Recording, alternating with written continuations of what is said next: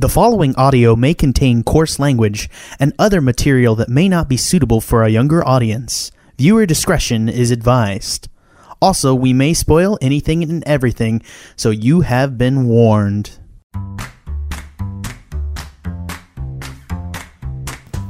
I'm Trevor Flynn.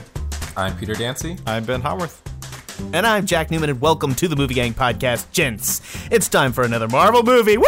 Woo! I'm excited. Yeah. Always. The basic quality is going to be good. So, all right, guys. This week we're going to be talking about Captain Marvel, and I don't have a Captain Marvel summary up because it's actually kind of difficult.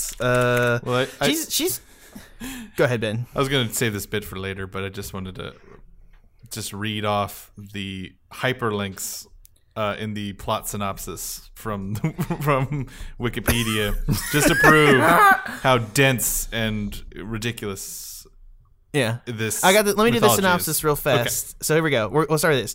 Captain Marvel is an extraterrestrial Kree warrior who finds herself caught in the middle of an intergalactic battle between her people and the Skrulls. Living on Earth in 1995, she keeps having recurring memories of another life as a U.S. Air Force pilot, Carol Danvers, which helps with help from Nick Fury. Captain Marvel tries to uncover the secrets of her past while harnessing her special superpowers to end the war with the evil Skrulls. Emphasis on that Scrolls.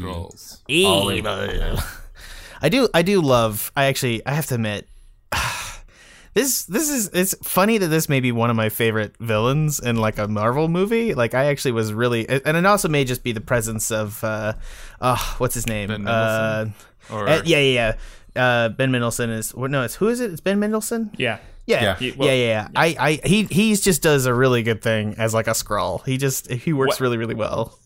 Something I've been waiting to say is whenever he shows up in their house and he's wearing this blazer and he starts doing his thing, I'm like, this might be a good guy. I think this guy's good. I think this is a good guy. Yeah, he was Yeah. too. I did trigger. I was like triggered to like the plot because first off, Skrulls are just evil in the comics. So that was actually that's a legit flip because there's a whole event where like the Skrulls show up and steal superpowers from superheroes, and there's a Skrull invasion, which I really kind of hope still happens, even though that like in this one, like he's so cool that I'm just like he's probably a good guy. Like I think everyone triggered by that plot point.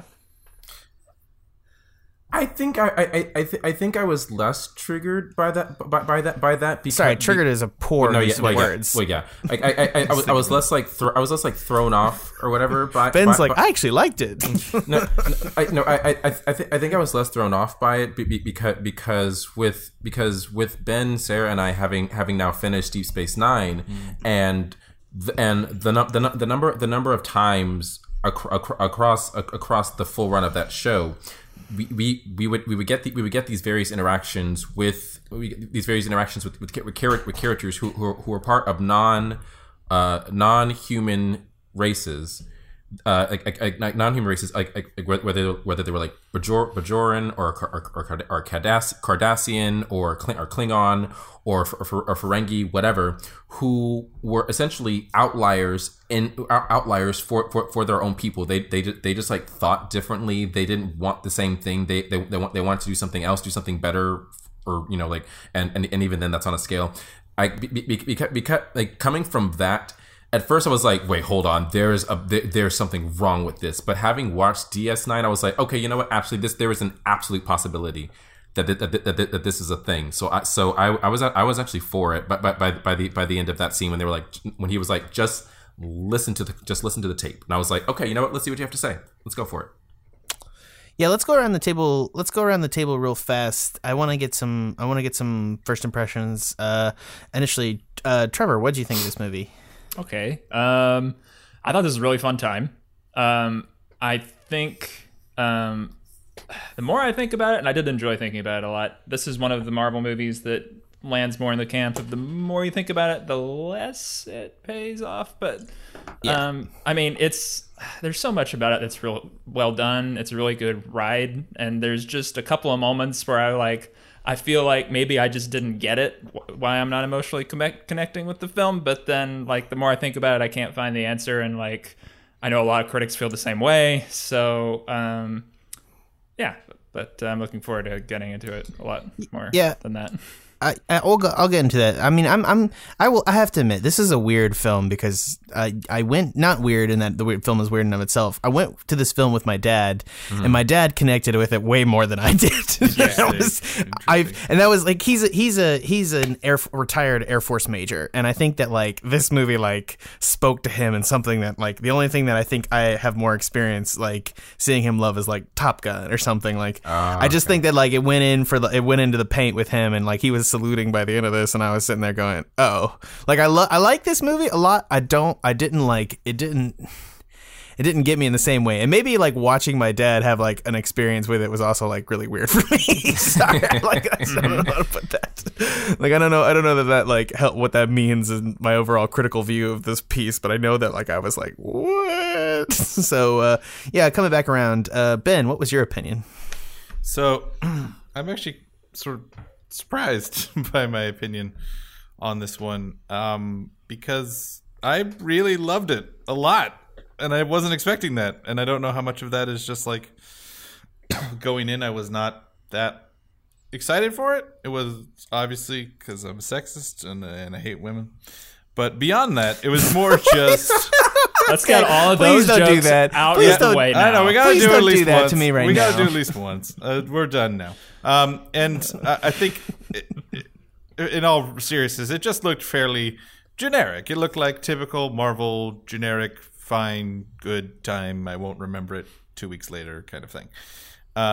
But I actually found it very engaging and structurally very interesting. I just kind of really dug, and I think I just do like the use of memory a lot in films. I really like the way this film deals with different time periods in someone's life. It's something I connect to very much, and I just found it very deeply fascinating. I'm a little bummed that one of the really emotional sequence in this movie that really got to me was in the trailer, but it got me in the trailer a bit, but it's so good, which is just the sequences of her throughout her life getting up in this same triumphant kind of pose, and it gets back to that kind of similar theme of Spider-Man that and even like the first Captain America, which are kind of my favorite superhero themes, which is like a true superhero is someone who never ever gives up in the face of adversity. And I like that the adversity in this one was it was sexism. It really was sexism, and also it was gender focused in a lot of ways, but it was also in a lot of ways just like being a person who's doubted your whole life and trying to prove people wrong, and that you kind of deserve the power. Now, granted, the only difference is Captain America works a little better with that theme because he is actually given that power, while she is just happens to be near a explodey bit. Yeah. Okay. All right. Sorry. Which is I'm not gonna. which is they never explain like, oh, it wouldn't work with anyone else or whatever, which is fine. But like but she uses it well, so I appreciate that. So I think this film actually just surprised me with how well it worked for me, because I'm not military and I don't really have I'm very neutral about military things, and then I didn't really know anything about Captain Marvel.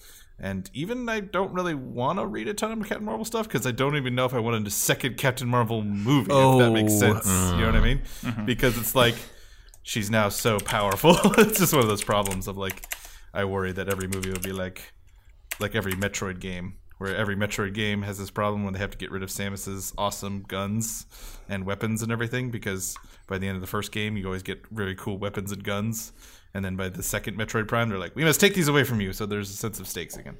Yeah, the one time they tried to write something in to correct that, everybody hated it. Yeah. And so I worry that for Captain Marvel, I think she's going to be awesome in Avengers. I think she's going to do well, part of the team. But this was just kind of like a really good, solid, contained, very enjoyable story for me. And it's interesting because I guess everyone kind of has their Marvel movie that's like considered okay, but you're like the one person, they're part of the smaller group who's like, no, it's fantastic. And I will also admit a huge part of my enjoyment was I sat next to a girl who I would say is probably about 11 or 12, and she was just having the goddamn time of her life, and it was just really fucking cool. She just was like screaming and yelling and jumping up in her seat, and she was just like so sweet. Goddamn excited, and it was just awesome. Really fucking cool. And like, Ben, you get the best freaking audiences. The people behind me were like, Yeah. the whole time. I will say I do think maybe that is something that like I realized more and more is that like you just have a super engaged audience out in Hollywood. AMC 30 in Dunvale. People come, they have fun. I just the other thing too is like I didn't realize until like I was going to an anime movie in Charlotte, and that it was a limited release of it's coming out next week actually now, Fate's Day Night Heaven's Feel. And I went, and it's an anime audience, and holy fuck, like you talk about engaged people, like Jesus Christ. I did want to come around too to talk about Miss Marvel in the comics versus Miss Marvel in this film, because they're doing another thing too, where like the films have decided to rewrite comics history probably to the film's thing, and I wanted to talk about that because a lot of the resurgence and popularity of Miss Marvel, a lot of it probably has to do in the comics with the introduction of Kamala Khan, or essentially like Miss Marvel, who's the young Miss Marvel, essentially, right. Who is a woman of color and one of the most successful superhero characteristics. Because that's kind of Marvel's way, is that a lot of times a lot of the Avenger characters in the comics universe kind of are stand-up background characters or role models for a lot of the more interesting stories which are told through kind of younger superhero characters in the universe. And so it's kind of interesting to me to see them rewrite Brie Larson in this way, because Miss Marvel, at least in the context of Marvel Civil War 2, is kind of authoritarian. And there's this famous image of Kamala Khan as Miss Marvel, like ripping up the picture of Miss Marvel, the older Miss Marvel, and all this stuff. So it's interesting. It's interesting to me to see them do this way, because I do think it's still in there, because like in the same sort of way that Miss Marvel, like, Brie Larson in this can be a bit of a dick at times, and I think that's like it's there, and it's interesting to me in the same sort of way, because it's just more like a reaction, as Ben was saying, to maybe sexism at that point. Though I actually want you to flesh that out, Ben, if you don't mind, your views on the sexism in this film. Well, because I was not catching that, and maybe I'm just blind as a bat. Well, I mean, I'm certainly going into because of Brie Larson and part of the issue with this film, which obviously it came more towards once the film was shot, but Brie Larson is very much a pro-feminism. She's very much she does a lot of work with sexual assault survivors. She's been like an advocate for women empowerment and abuse recovery and things like that for a long time. So I wouldn't be shocked if like they went to her and said, what kind of things would you like in this kind of film? Because this is a writer-director pair. It is let me get their names. And they even had fully admitted that they were brought onto the project after Brie Larson. That makes a lot of sense to me. They're Anna Boden and they Ryan Fleck. They were doing their scene train breakdown from this week, and they were both like talking about it, how they had a lot of respect for her. So I definitely like the fact that you've keyed to that as well. I do think Brie Larson like was personally involved in the project before necessarily the directors were. Right, and I think part of my interest with this is that Anna Boden and Ryan Fleck, when they were announced, for me was like, right, because they make very small, interesting, intimate movies like Half Nelson and Mississippi Grind, and it's kind of a funny story. It was probably their biggest movie that people might know, and they're odd choices, and like a lot of times there are independent directors who just who put up into the big leagues. The most obvious is like Colin Trevorrow, who went from a $1 million movie to fucking Jurassic World within one movie jump, and often they don't feel very personal. And this one, while it certainly still has a lot of that Marvel elements, obviously the fight scenes still all look the same. It's just kind of a classic Marvel, like it's kind of become known that like you direct all the dialogue and we direct all the action. And that's just how it works at the Marvel, factory. It's part of that whole factory issue. But what I think is a big part of it is like it's her dad saying, "Why are you out on this go-kart race instead of your brother?" And like yelling at her like that. It's the guy obviously going up to her and saying, "You know why they call it a cockpit?" And it's like there are all these flashes of men. I'm not saying I didn't catch that. Her, I'm just I thought you probably did.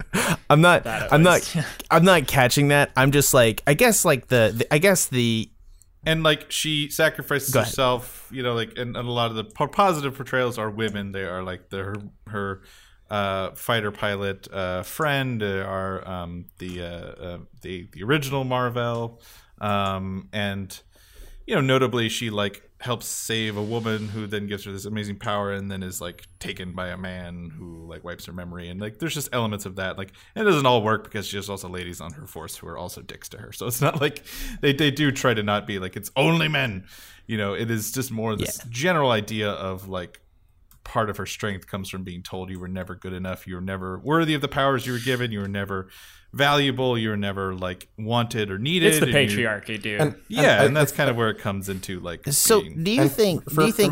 Go ahead, Peter. For me, that's why I liked her character so much in this film, because I mean, at least for me, I am seeing at least with how she could function within the MCU. I'm seeing people wonder like okay, after Endgame, after Endgame, and after certain actors and actresses contracts are up, namely Chris Evans for Captain America.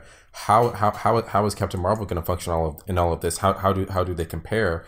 And not saying I don't like Captain America, because I don't like Captain America, but what I like is the difference between the two of them is that for Steve Rogers, he does everything he does because it's the right thing to do. Because why would you not be a stand-up guy? Why would you not want to watch out for the little man? Why would you not want to make sure that everyone is okay?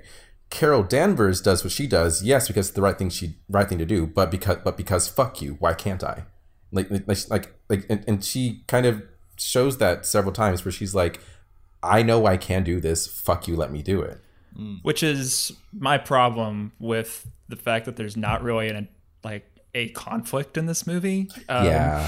Jude Law is setting up this like, oh, you're always too emotional because you're a woman thing, and repeating it and telling us that she, does that. Problem with that is, man, I needed to talk to you guys because I guess like maybe I was just like weirded, like I just missed a lot of this. No, like, my girlfriend didn't even get that, but that's, I mean, I'm comfortable not just saying that's a feminist reading. That's totally what that's doing. No. I mean, when you said it out loud, I agree entirely, and I remember it happening. I just didn't connect that dots. My point about it is that like it's not supported anywhere else in the movie. She's never like having to decide between making a logical decision or an emotional decision. This is not Star Trek dialectic between logic and emotion. The Kree, with the exception arguably of the Supreme Intelligence being a logical being justifying like imperialistic expansion, possibly, but they really do. The Kree just don't come off as like a logical Vulcan race or anything. They just come off as like militaristic and imperialist, which isn't which is you think of as being more of an emotionally motivated thing, really. It's very messy in terms of like themes there. And it's definitely a weird. There's a couple of things. It's definitely a weird jump to Ronan the Accuser, like being like kind of this weird pseudo-religious nature that he is later on, as part of the thing, especially for the first Guardians of the Galaxy, which he makes a cameo here, which is kind of funny. Well, and it's just I just have to laugh because the Reddit official discussion is like the top comment on it is. I'll be back for Earth one day. It's like, no, bro, you die in a dance battle. It's really funny. It's like, that's so your rough. end is really hilariously not climactic in your story, essentially. It was such a cheesy line too. I didn't necessarily mind the cheese, but when it was like, oh, you'll be back, you mean for the weapon? No, for the woman. There was like cheese too. And I saw, and this is like a screenwritery thing, but I saw like when he was like, "You must fight me barehanded," and I was like, she's gonna blast him, but like it's still enjoyable. But it's like, but I love that line. See, I didn't think that was cheesy at all. That was great. That was very. If someone correct me if I'm naming the wrong movie. That was very Indiana Jones Raiders of the Lost Ark. Oh yeah, it was. Yeah, and it also gets down to something which I did like. It's her point about I don't have to prove anything to anybody. Right. It's like ooh, we're gonna have a fight with whips. It's like fuck you, I have a gun. And that's why I think thematically I liked it, because it was like I define my own idea of what success is. You don't get to tell me that because I didn't hit you enough times with my fists that I'm not awesome. I shoot fucking lasers out of my hands. Like I don't give a shit what you think about me. I flew through a massive alien ship and made it explode outside of Earth's atmosphere. Do you think I need to punch you? Exactly. Like he says when he's doing that and he gets down his fight says he almost gets to say mano a mano, like he almost says it before she plays. But the thing about that is that serves so much better as the climax of the film, like emotionally, and what she's gone through with like her whole brainwashing being kind of a standing in for like the suppression of the patriarchy or whatever, which is, I just think that's totally there in what they're going for. But her crisis moment when she confronts the artificial intelligence and has that moment of getting up, that, I'm sorry, Ben, I had the complete emotional, like, opposite reaction as you did to that scene, where I was like, this just feels like a Nike commercial to me. Like, it didn't have anything. I have to admit, you said that, and I'm gonna second Trevor's reading here. I did roll my eyes, and I didn't roll my eyes. I thought, like, I'm not emotionally connecting with this. This is the crisis moment of the film. This is when she gets her powers. I'm not emotionally connecting with this. What's wrong with me? Like, the rest of this looks so good. Like, why isn't this working for me? It's because it's not set up. She's never she has never had a defeatist attitude. She has never been someone that is going to get discouraged. And I mean that's what the clip shows. And outside of that one scene, we only interacted with the Supreme Intelligence in the first 10 minutes of the film. That's it. Well, this also we haven't seen them for 2 hours. Well, that's why I like this, because it is about remembering that you have actual strength. It is she doesn't remember that she has never been beaten, essentially. And then that is also why emotionally the stakes of this movie ended this movie. And I can only see her now as a cipher for cool actiony things. Because I can't emotionally see her going anywhere from this, because the whole point is that she has to remember that she's incredible. And that's why I think it's so good, because it's not an origin story of you have to get your powers and discover that and learn to use them. It's she always had it. Her point is that she has to remember that she's awesome. I think that's why I like it so much, because it is about the idea of abuse taking that away from you and making you forget that you matter and that you care. And this is why I love that the emotional stakes is with her abuser. It is not with Ronan. Ronan, she can give a shit about. Ronan gets disrespected once again because his shit just gets blown up real fast. It is totally the end of this scene is her and Jan Rog walking together and her being I don't have to prove anything to you. You don't even fucking matter to me. That is why the movie totally, totally works for me. I totally get that. It's a quiet climax. I get rather the than construction. An one.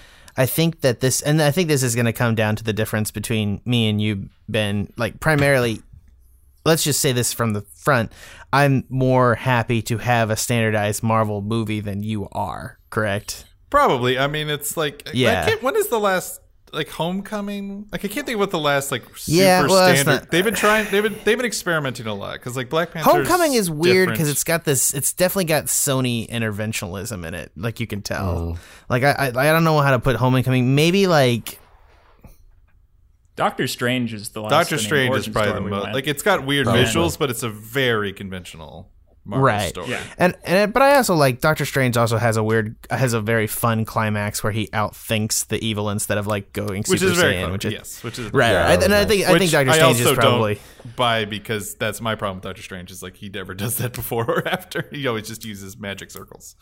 Yeah, he just figures it out in the last 2 seconds. Seconds. Yeah, but I think the difference is that this. I agree with you. I think that I'm not saying this. First off, I want to, before the comment section happens, I want to say I do not think this is a bad movie by any stretch. I think it's an interesting movie. I think that I connected better with this movie at different points while viewing it, and I think I had a very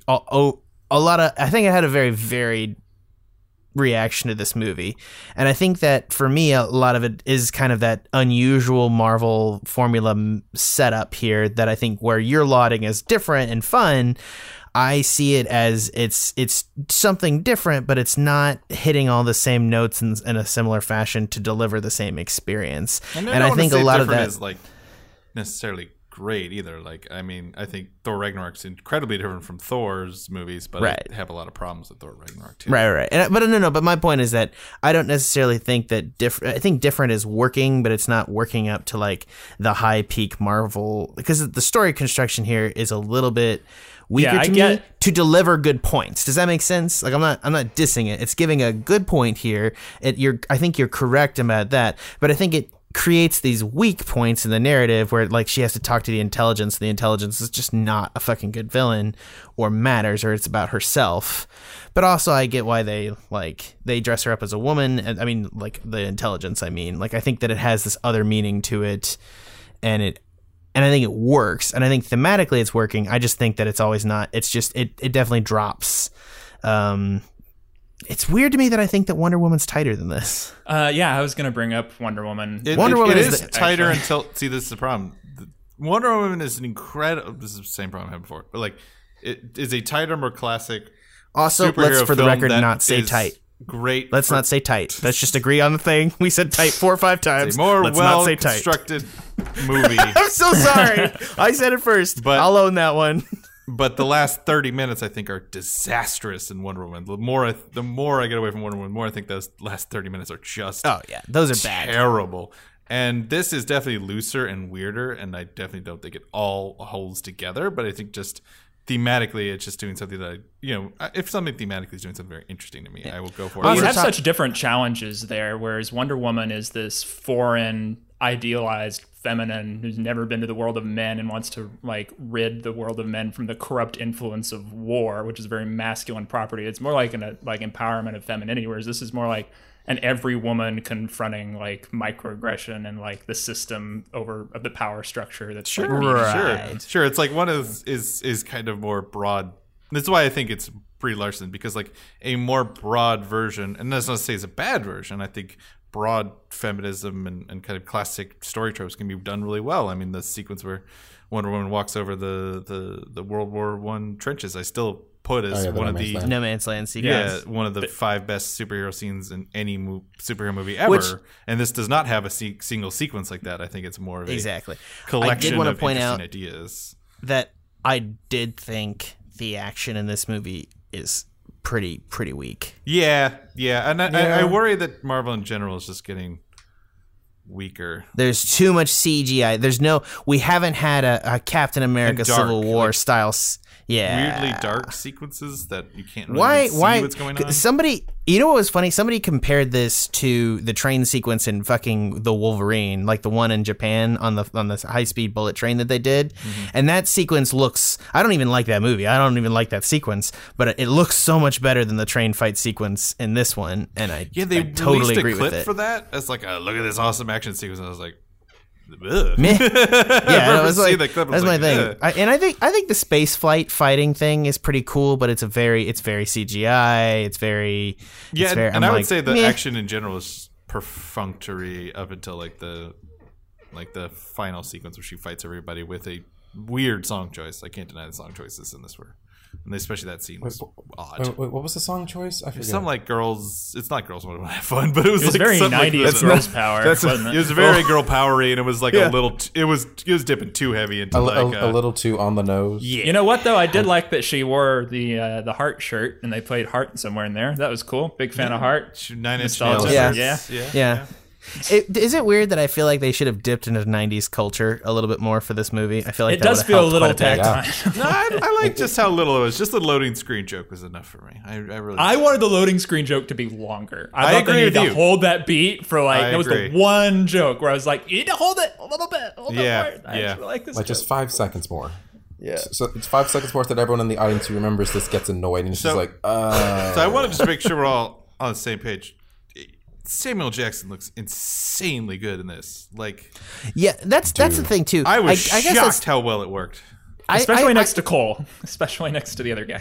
I think that's the thing too, because like some of the scroll changing scenes look real bad. Like some of the scroll morphs look real bad, and that's the thing too. I was sitting there like, it's one of these weird movies where like some of the CGI is the best CGI can be, and some of the CGI is from the 90s, like not just the soundtrack. Like, and that's I don't get it. And I know that it has to do with because this is all divided up. It's a little bit of a cheaper movie. I mean. No. Yeah, I think that's a thing. It definitely has a. I'm going to scroll down to the budget, and the budget is 150. Oh, it is cheaper. Yeah, about 150. Clutch my pearls. It's cheaper. Wonder Woman was similarly cheaper. Yes. Than a lot of. I think both they were like maybe there's not a market. And they're like, We'll try it out. We'll see what happens. Well, not to be offensive to Wonder Woman, but because it's in the fucking DC universe, it's gonna have that same washed out CG anyways. But Sam, part of you mentioned Coulson. I have a theory about this. Basically, what I've learned is that for Thanos, they developed a similar technology to what is often called on the internet deepfake, which is an AI algorithm that like analyzes faces and then puts another person's face on it. Sadly, mostly used for creepy porn, but it was a similar one was used for Thanos, which is why his face looks really, really good. Is that they just fed a shitload of Josh Brolin's face into this to create kind of a better melding between digital and real life. And basically, the reason Coulson doesn't have as much is Sam Jackson is in a lot more goddamn movies in the 90s. Sam Jackson was in a shitload of movies and was a major star, and there was just a lot more data to feed it. And it's sort of one of those things where if you have a lot of data, you can get something very interesting because you just get a lot more data points and a lot more comparisons and views and angles and things like that. And it's shocking how good it is. I honestly forgot sometimes that it was like, oh, right, Samuel Jackson is actually 70. Now, sometimes you can tell when he's running. He's got that old man run. So, like, a younger Sam Jackson is doing that, like, little waddle that Harrison Ford does in Force Awakens. You know the one? Right. Like, I'm running. But for the most part, it's, like, shocking to me how good it was. And it's also making me terrified because I feel like that is just going to become standard operating procedure for A-list actors. I think they're all going to be like, and in their contract be like, and you got to make me look 10 years younger with the digital de-aging, There's already a shitload It is of a Photoshop, scary frontier. but like there's already a ton of digital airbrushing that goes on in films, a ton, but it's going to get way, way creepier. Where like you're going to see, Uncanny Valley. Harrison Ford in a movie and you're like, he's not 50, like he's 90. What? And then you're going to see him on the red carpet and you're like, oh, Jesus. There's just going to be a total disconnect from like movie Tom Cruise and real life Tom Cruise. You know what I mean? Yeah. Good God, deepfakes are terrifying. They really are. It's only going to get worse. Yeah. I found this Marvel. really cool. Yeah, I found this really cool quiz, like spot the deepfake, and I'm a little bit freaked out. Like, some of these are really good. I also want to say one thing with this movie, I think a large part of it, I found this with a lot of critics, is like, just buying into the ridiculously packed Marvel mythology. Where like I teed this up earlier, but let me just read the hyperlinks real quick. The hyperlinks for the plot are Kree, Star Force, Yon-Rog, Supreme Intelligence, Skrulls, Talos, S.H.I.E.L.D., Nick Fury, Coulson, U.S. Armed Force, Dr. Wendy Lawson, Quadjet, Black Box, Tesseract, Flurkin, Ronan the Accuser, Pager. It's like it's the fact that it took you so many to get to Nick Fury. Well, exactly. Like the first 20 minutes are like, now, of course, you're a Kree soldier and you live on Blurg, and you know the Supreme Intelligence, which is an AI you can never see, but it takes the form of you. You're like, oh my God, it's just like myth. Like you just got to get on board with that right away, or just you're gonna like fucking tune out. Like this movie. Yeah. I was ready to get on board with the Kree planet. I wanted more of it, to be honest. I agree with that. Yeah. Not the effect that the only thing is like I just wanted one explanation of like, are the Kree a race? Are they a nation? Are they a world? So they've set them up differently in this context, and I think that's an important point here. Is that some are blue? Yeah, it's really it's not. I mean, I can't speak for the context of the movie. Like I'm sure there's like a Wikipedia article out there about the context of the movie, but the Kree are like a race, and it kind of you'll notice this has kind of got a thing. I like how they don't play like they're not describing it because I think it's important because like they're doing a Klingon Star Trek thing, and that's some Kree are like this and some Kree aren't. But there's always blue blood, yeah. And it's like they are an empire, so of course there's going to be mixed alien races in here, but all essentially to an extent, unless they're not fighting for the same cause, beat the Skrulls. Skrulls. Skrulls. Also, it's just I just enjoy when character actors get a switch. And I just like that Jude Law, who's usually like a lovable, adorable daddy type, gets to be the bad guy. And Ben Mendelsohn, who is our finest third build actor. Any poster you look at these days, there's a Ben Mendelsohn as a villain in third build. He's just like always showing up in garbage like Robin Hood. And he's such a good actor. And it's like, it's just nice to see like, oh, here we go again. He's going to be Spooky McSpookerson, and then he's going to die in like the final action scene. And then it's like, oh, he gets a little emotional. And also, can't deny him getting shot in the shoulder and he was fine. I was like, oh, okay, cool. Like it was just because I just saw that coming a mile away, and then they were like, oh no, he's fine. He just got shot in the shoulder. He's fine. Yeah, okay. Yeah. That was an odd beat. And as someone pointed out, good for him for staring at his best friend's dong and not being totally grossed out. Right. Oh my god. Did anyone else like how this put us up saying when it has like that scene in Captain America Civil War when he like removes his eye patch and looks into the thing, he's like, last time I trusted somebody, I lost an eye, and it's just like, and then he gets scratched by a cat. By a flirkin. I don't know what I thought about that. Yeah, I was kind of on board with it actually because even just seeing Nick Fury interact with Goose period was already so unlike anything anything up to this point that we have seen from his character, point blank. So for me, it makes sense that he would tell everyone, oh yeah, this is how I lost my eye. Shit got fucked up. Shit hit the fan. Don't ask me about it. I don't want to go there. But the reality is like, no, you got scratched by an alien. You got scratched by a being of an alien race that looks like Earth cats, and the only people who will actually know aren't even on this planet anymore. So there's no way that you can find out the truth. It was a good joke, I guess. It's just one of those things. It's like, did we need to explain that? Could it have just been like a mystery? I don't know. Like, it's just... I mean, people have been asking ever since Winter Soldier, and then finding out he was going to be in this movie. I saw people immediately be like, okay, or what are we going to find out? Yeah, I guess they had to. I don't know. I do like that it was a joke. It was almost. They definitely didn't have to. It was pretty funny though. I don't know. I didn't dislike it. Anyways, let's go ahead and I want to do some scores because I think I feel like it's gonna be all over the place, but I could be wrong. So let's go ahead and start with you, Trevor. All right. I thought about this a lot. I actually went back and watched listened to both of our podcasts on the last Marvel origin story, not counting Spider-Man. This is I love how we Doctor just Strange. don't count Spider-Man. I don't know why. Well, there've been so many of them. It's like, I don't know.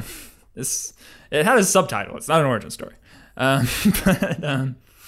I'll take that. And Wonder Woman both. I'm gonna put this at a 7. I think I've had this like score of 8 on Doctor Strange looming in the background. I had to like listen back and like justify that to myself again. I think like it's this is like, I think this works, like story beats wise, probably better as an origin story than Doctor Strange, but it's still in the kind of middling Marvel origin stories that are not the best that they have to offer, I think. But the difference being that there's nothing in this one that connects to me strongly enough to like put me over the top of like the, not just plot holes, but kind of like lack of a plot canvas almost, or character canvas, I guess. The epitome of the reason I think this movie doesn't work for as well as for me mechanically is that, having a challenge to the patriarchy character kind of works with this amnesia idea that it's like, oh, she's been told that she's not a badass and made to forget that she's a badass, and what she do, she remembers that she's a badass, and that's it. That's her character arc. That's pretty much it. And the epitome for me is like whenever she's meeting her friend's daughter in the kitchen, she's like, oh, see, you didn't get along with your family, and so that's why you hung out with us. And it's like, it'd be interesting to know all that, like actually in a movie, as opposed to have it told to me. I think the difference is, as fun as it is to sit through, and as much as it works overarchingly emotionally, if you can just kind of get over those things, I just didn't have the personal stake in it, and because this movie isn't necessarily for me. Like, it didn't relate to me directly enough that I was able to like catapult over those and not think about it. and those things that bothered me. So I'm gonna leave it at a 7. That's my Yeah. score. All right. Next up is Peter. Oh, okay. I thought about this for a bit when I saw the movie this past Thursday, and I'm gonna keep my like slight. Actually, never mind. No, fuck it. Including my totally personal bias view because I've actually been excited about this movie even though I knew so little about her character when Kevin Feige had like his whole "this is what's happening in Phase 3" press conference back in like 2014. I'm gonna give this a 7.5. This is just a fun movie for me. It was fun to watch a character like we've said and throughout this episode that who already was powerful. She just needs to go back and be reminded, yes, you're a badass. Like it was fun watching probably the first of, and it's probably the first really of any of the Marvel heroes just say, yeah, I'm a badass, fuck you, let me do my shit, as opposed to everyone else who's been like, I have to prove myself. I have to show that I'm good. I have to show the world, or I have to show the world, or whoever is watching that I can do my job and I can save people. And I like that there is that difference, but between Carol Danvers' character and everyone else. There were some moments in the film, particularly in the beginning, where it's like, okay, just give us a little bit more exposition in some areas, a little less in others, where this essentially will not matter. That kind of like made it kind of that's not the right word. Made it kind of trudge along for me. A few narrative differences I would have wanted to make. I would have wanted to make like with the Star Force squad. And instead of having literally everyone be like her entire team and the art and the intelligence and the supreme intelligence be on board with like, okay, this is a human. She's been brainwashed. We all know this. I personally would have rather have it be like where it's like, okay, it's just Jude Law's Jan Rog's character and the supreme intelligence who know. Everyone else is kind of in the dark. And everyone else is kind of in the dark and wondering what's going on because with the one guy who's going to join Ronan, it's like okay, we can kind of like. My question: did we get any real hint as to why they all of a sudden turned to genocide? Did we ever get that clue in this film? Any hint of it? Yeah, my closest thing was the AI saying like it's like kind of the runaway AI kind of justification, like we have to secure the border, therefore the best way to do that is to make sure there are no things that want to get on the other side of the border or something. Ben, did you have a ultimate idea, or anybody else? Yeah, and also Ronan said something about like unwashed, unclean kind of thing, like in a very sort of dictatory, genocidal kind of way. Oh yeah, that's definite. There's definitely like two different things here, and I guess this is where the confusion over the Kree comes in, because I think Marvel is intentionally not defining the Kree just so they're general bad guys. Because there's a lot of stuff on Agents of S.H.I.E.L.D. About the Kree, and literally the Kree show up in that show, and they definitely do like the fucking. Prometheus thing if they like seeded the earth with superpowers. Yeah, there's a lot of the Kree is really actually intrinsic to the Marvel universe, and we don't ever really get this is the closest we get to like a direct justification for them, and they don't even flesh it out. And I think they leave it intentionally vague. I think that's on purpose, but fair. But yeah, no, like this was a fun movie for me, and I want to go see it again actually, but before it's out of theaters. Like it was a fun romp, and I like Captain Marvel's character. I am super curious as to as to how she's going to fit into the MCU because she has this cosmic power which is different from most of the heroes that we have, where it's punch, kick, shoot, and the closest we have to that is Doctor Strange because he uses magic. I'm excited for this character because I want to know what else they will do with her in the future. Are we gonna full on get like this Skrull invasion in the MCU? Is there anyone we know who's actually a Skrull, be they hero or otherwise? I want to know. I want these questions answered. And having watched this after Infinity War, I'm finally fully ready for Endgame, and I'm excited to see like how are the Russo brothers and Marvel Studios going to play this out. So that's part of where my score comes from. My obvious excitement for the MCU. It's gonna clearly play into everything about these films. Yeah, I'm gonna go next here. I'm with Trevor a little bit with the 7. I think I like this movie. I don't know if I still can't tell if me going with my dad and watching him really enjoy this took me out of it a little bit. But I think that I think it's a good movie. I think it does it effectively, and it's perpetuating the Marvel formula, but also shaking it up in good ways. I think it's always good that these movies act like test beds, but I do think this is weaker a little bit because of the construction. But I think that it's constructed that way for good, specific, well-intentioned reasons. I think the biggest thing for me, though, is always going to be I know that you guys don't like Civil War as much as I like, but goddamn, is Civil War not just the most action fucking packed movie that you've ever done go and see? I know people love Civil War. I'm not getting to that. My point is 10 minutes of it is action packed, and then the rest is boring.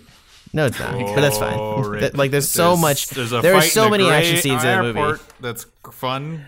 But there's a fight in Sokovia. There's a fight in the airport. There's a fight, when they're going down the highway escape scene. There's a fight at the end of the movie. There's a shitload of fights in that movie. That car chase is what I remember more than the airport fight, even, which is the shining example or whatever of how to do action right. But we're talking about Civil War, not Winter Soldier. That's Winter Soldier. Right. We are. Yeah. A lot of people disagree with you, Ben. I know you. I know your thoughts on them. You don't have to tell them. If you get to shut me up about The Last Jedi, I get to shut you up about Civil War. Come on. That did happen. You told me there was a ban. We are allowed to ban things on it. Let's see. You're pulling your ban card. You only get one, so you better pick. No. This is not my one for Civil War. You get one. All right, but you used yours up on The Last Jedi. Is that correct? That's fine. I'm exhausted by everyone talking about The Last Jedi. I know. I get that. My point is, a lot of people disagree with you, and I think that there's a lot of good things. And I think that one of the things is I go into the movie to have kind of that experience, and I think it's undeniable that the action in this movie is weak. And I think that that's a problem for a blockbuster movie like this. It is a problem. I also think that, give or take, I think that one of the things is that I'm just more of a Marvel fan where I like my heroes to have kind of more issues, and I get they've done the Captain America thing too, and I think this is the point. It's she's not a Mary Sue character by any stretch, and I just need to say that off the top, because also Captain America is by definition a Mary Sue character, and that when you have those characters like that, you need to construct the movie around them, and they do a good job of constructing the movie around her to the same extent of her discovering her abilities and powers and understanding herself more than anything else, which is a really smart way to do it, to have a character that's overpowered like she is. It's the same way with Captain America, and that Captain America is a perfect human being. He doesn't have hubris like Tony Stark, and that's important. That's totally the point. He doesn't also have hubris like Thor and all the other characters. So I think it's definitely entirely important that that the movie be constructed in that way. But I do think it weakens the overall plot structure. That also, I think it's also the first Avenger is weakened a little bit in the same sort of way, but you just don't realize it as much because it's Nazis and it's so pulpy. I love it. I don't know. But that's the smart thing about the other movies, about the second Captain America movies, and I hope they take a shift in the next movie if she's for her second or third movie that they did for Captain America and Winter Soldier and Civil War, is that they made the movies around him and they made it about essentially everyone else failing Captain America was essentially the 2 movies after that. The problem didn't become Captain America has issues and needs to grow as a character. The problem became Captain America has to let go of his concepts of symbology and society. All right. Yeah, I'm with you on that. Yeah. And as far as fights being boring, they in the same way that they took Doctor Strange and made magic circles so much more interesting in Infinity War.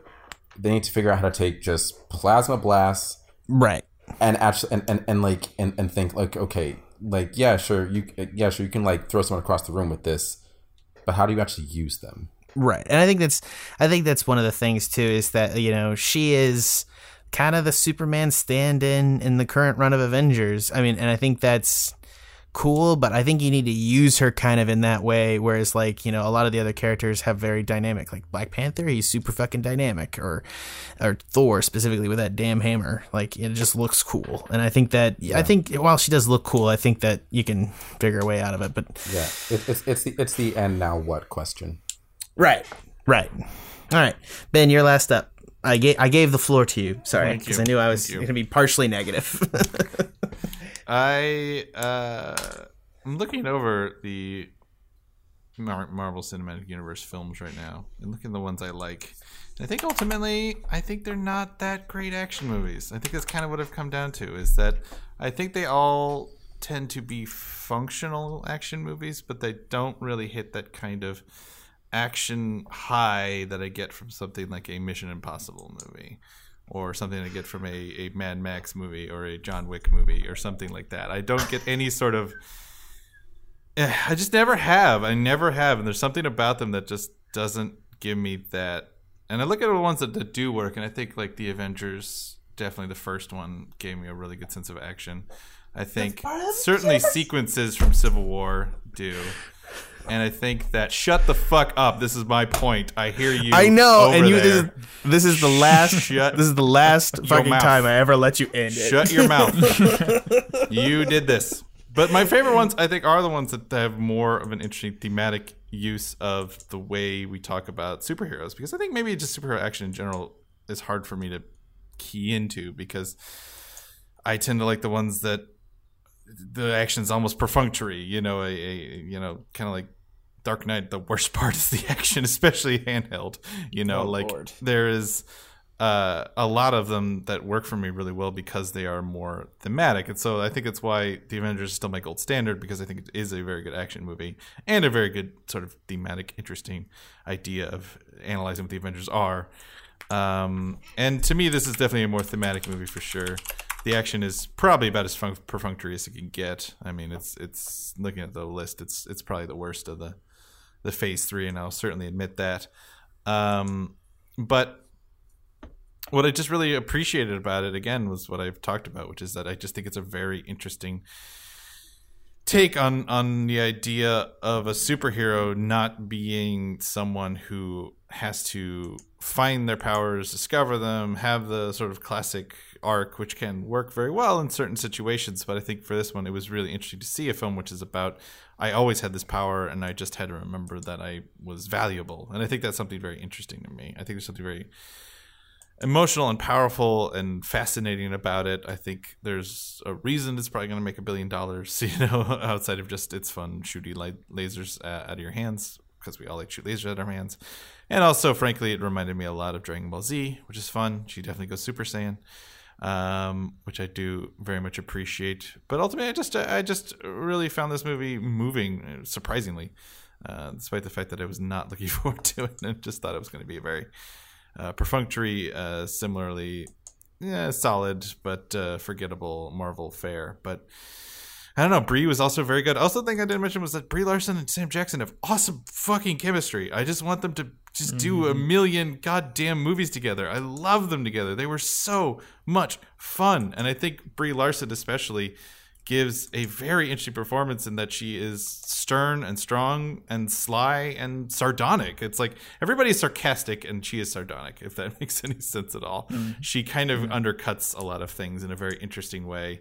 And I like that she's just not another Tony Stark, which is part of my problem with Doctor Strange. Is she's not just a quipster machine. She is very much, and I also appreciate that both her and Black Panther can take things fairly seriously. I was starting to get a little frustrated with that element of Marvel movies, and I like that Black Panther and Captain Marvel's like, no, this shit matters to me, and just because there's a genocidal war and I got to go stop it, and like if you need my help, here's a pager, but seriously, genocidal war comes first, and same with Black Panther. It's like he didn't really joke, but this because this shit kind of mattered to him. So this is all my rambling thoughts, but yeah, that's why I think Captain Marvel, I'm going to give it an 8 out of 10. I was surprised, but it really, really worked for me. And now Jack will never let me do a Marvel movie on this podcast again. That's oh my god. Have I ever prevented you from doing? You got to give me credit. I have never prevented anyone from. I have never prevented anyone from ever saying anything on here. I will say though, we did a podcast where Trevor gave an under a 5 to Blade Runner. I did not give under a 5. It gets worse and worse every time you think about it. What did you give it? He gave Blade Runner a poop emoji, and I will never forgive him. My God. Hey, there's one thing I have to say about this movie and get off of my chest real quick, right before we close out. Please, please, please hear me out. I am tired of Marvel making us wait around for after the credits for something that might be important and then lecturing me, or making me regret it, punishing me for staying after the credits. Sure. I did not want to watch a cat hack up a furball for over a minute just to see the Tesseract come out and just see the Tesseract again. I did not need to see that. Not like that. First Deadpool, then Captain America, now this. Fuck it. Just I'll give him that. That was something that should have been the mid-credit scene. I'm not gonna lie. I feel like was Ant-Man's big thing before? It's hard to remember which credits is which. or after. I can't remember. Yeah. They had with all the shit. When was that one? No, it's mid credits. Yeah. So there wasn't a post credits on Ant-Man and the Wasp. Yeah. See, that's what they're doing now. Is the mid credit scene you have to stay. It's story related. Where it seems like now the post credit scene is it's fun nonsense and you're fine. I guess if they stick to that rule, then that's better. But also it kind of undercuts the climax of the film if right away after the mid credits you get and here's what's next. That's always been wait no I remember the mid and post credit scene for Ant-Man and the Wasp. The mid credit scene is the one where you definitely had to the one where you definitely had to stay. The plane was at the end. Yes. Yeah, the ant plane was at the end, which I would say is one that you don't have to see, but but at least for me it created a rather interesting tone. A rather tone to see because in the film a big ass ant playing drums is total humor. But see, Black Panther does say that they have Bucky and that's where Bucky's been and he's getting better. Right. So, yeah. Sometimes it is story related. Because Ant-Man and the Wasp, the big ass ant playing the drums is played for humor. But now post credits you have that tone signal on the TV, full on empty house. And just the ant playing and nothing else. And if you have the realization of what's going on, it takes it from humor to just eerie. Is anyone else? I don't know. When I saw the Bucky thing at the end of Black Panther, I was very concerned about how Black Panther would get integrated in the rest of the Marvel universe. When Bucky just showed up, I was like, "Oh, I'm so concerned." Oh, I'm so concerned. I was so concerned. Yes, absolutely. I wasn't concerned. For me, I was like, okay, Bucky's been here since the end of Civil War. What's he been doing since then? Shuri, what have you been up to? I've been just chilling here. It's like what Wakandan rehabilitation have you been taking him through? Yeah. All right. For the Movie Gang Podcast, we give Captain Marvel a 7.5 out of 10. That is a 7.35 total, rounded up to a 7.5. Definitely go check it out. It's pretty damn good. For everyone here at the Movie Gang Podcast, this has been Ben Haworth. Thanks, guys. Peter Dancy. I just want to warn everyone. What happened? In about a month and a half, you're going to hear in about a month and a half. Oh God, yeah. You're going to hear nothing but screaming from me. No, right. a very excited screaming. Ben, I'm almost tempted to like require the two of us to go see Endgame together. That's 'Cause fair. this is I'll enjoy. You'll be the new great audience. You know, it's Yeah. like you will be the girl I sat next to at Captain Marvel. I will be you when we went to go see it together Well, that was just fun because you were scared. because I was just freaked the fuck And out. it was adorable. Shut up. Stop making me jealous. I don't live near one of you guys. Also, Trevor Flynn. Trevor Flynn's here too. Say goodbye to Trevor Flynn, everybody. He's gonna go live alone. Bye. Farewell. Actually, no, you're with you're gonna take your girlfriend. Like I have Katie, and she's gonna go and be like, oh, God. My girlfriend was actually devastated at the end of Infinity War while I was just cackling madly. It's like, they did it. They actually did it. Same. Okay. Well, I was cackling on the inside. I was cackling on the inside because I knew exactly what was going to happen. But like all around me, it was like total silence. But then a few people like, what the fuck? And, like there was one guy who straight up, like when the credits ended, like everyone else was quiet. But he said loud enough that like a good number of us heard it. He was like, that was fucked up. I remember that. Yeah. It was so good. Anyway. Goodbye. Bye. Bye.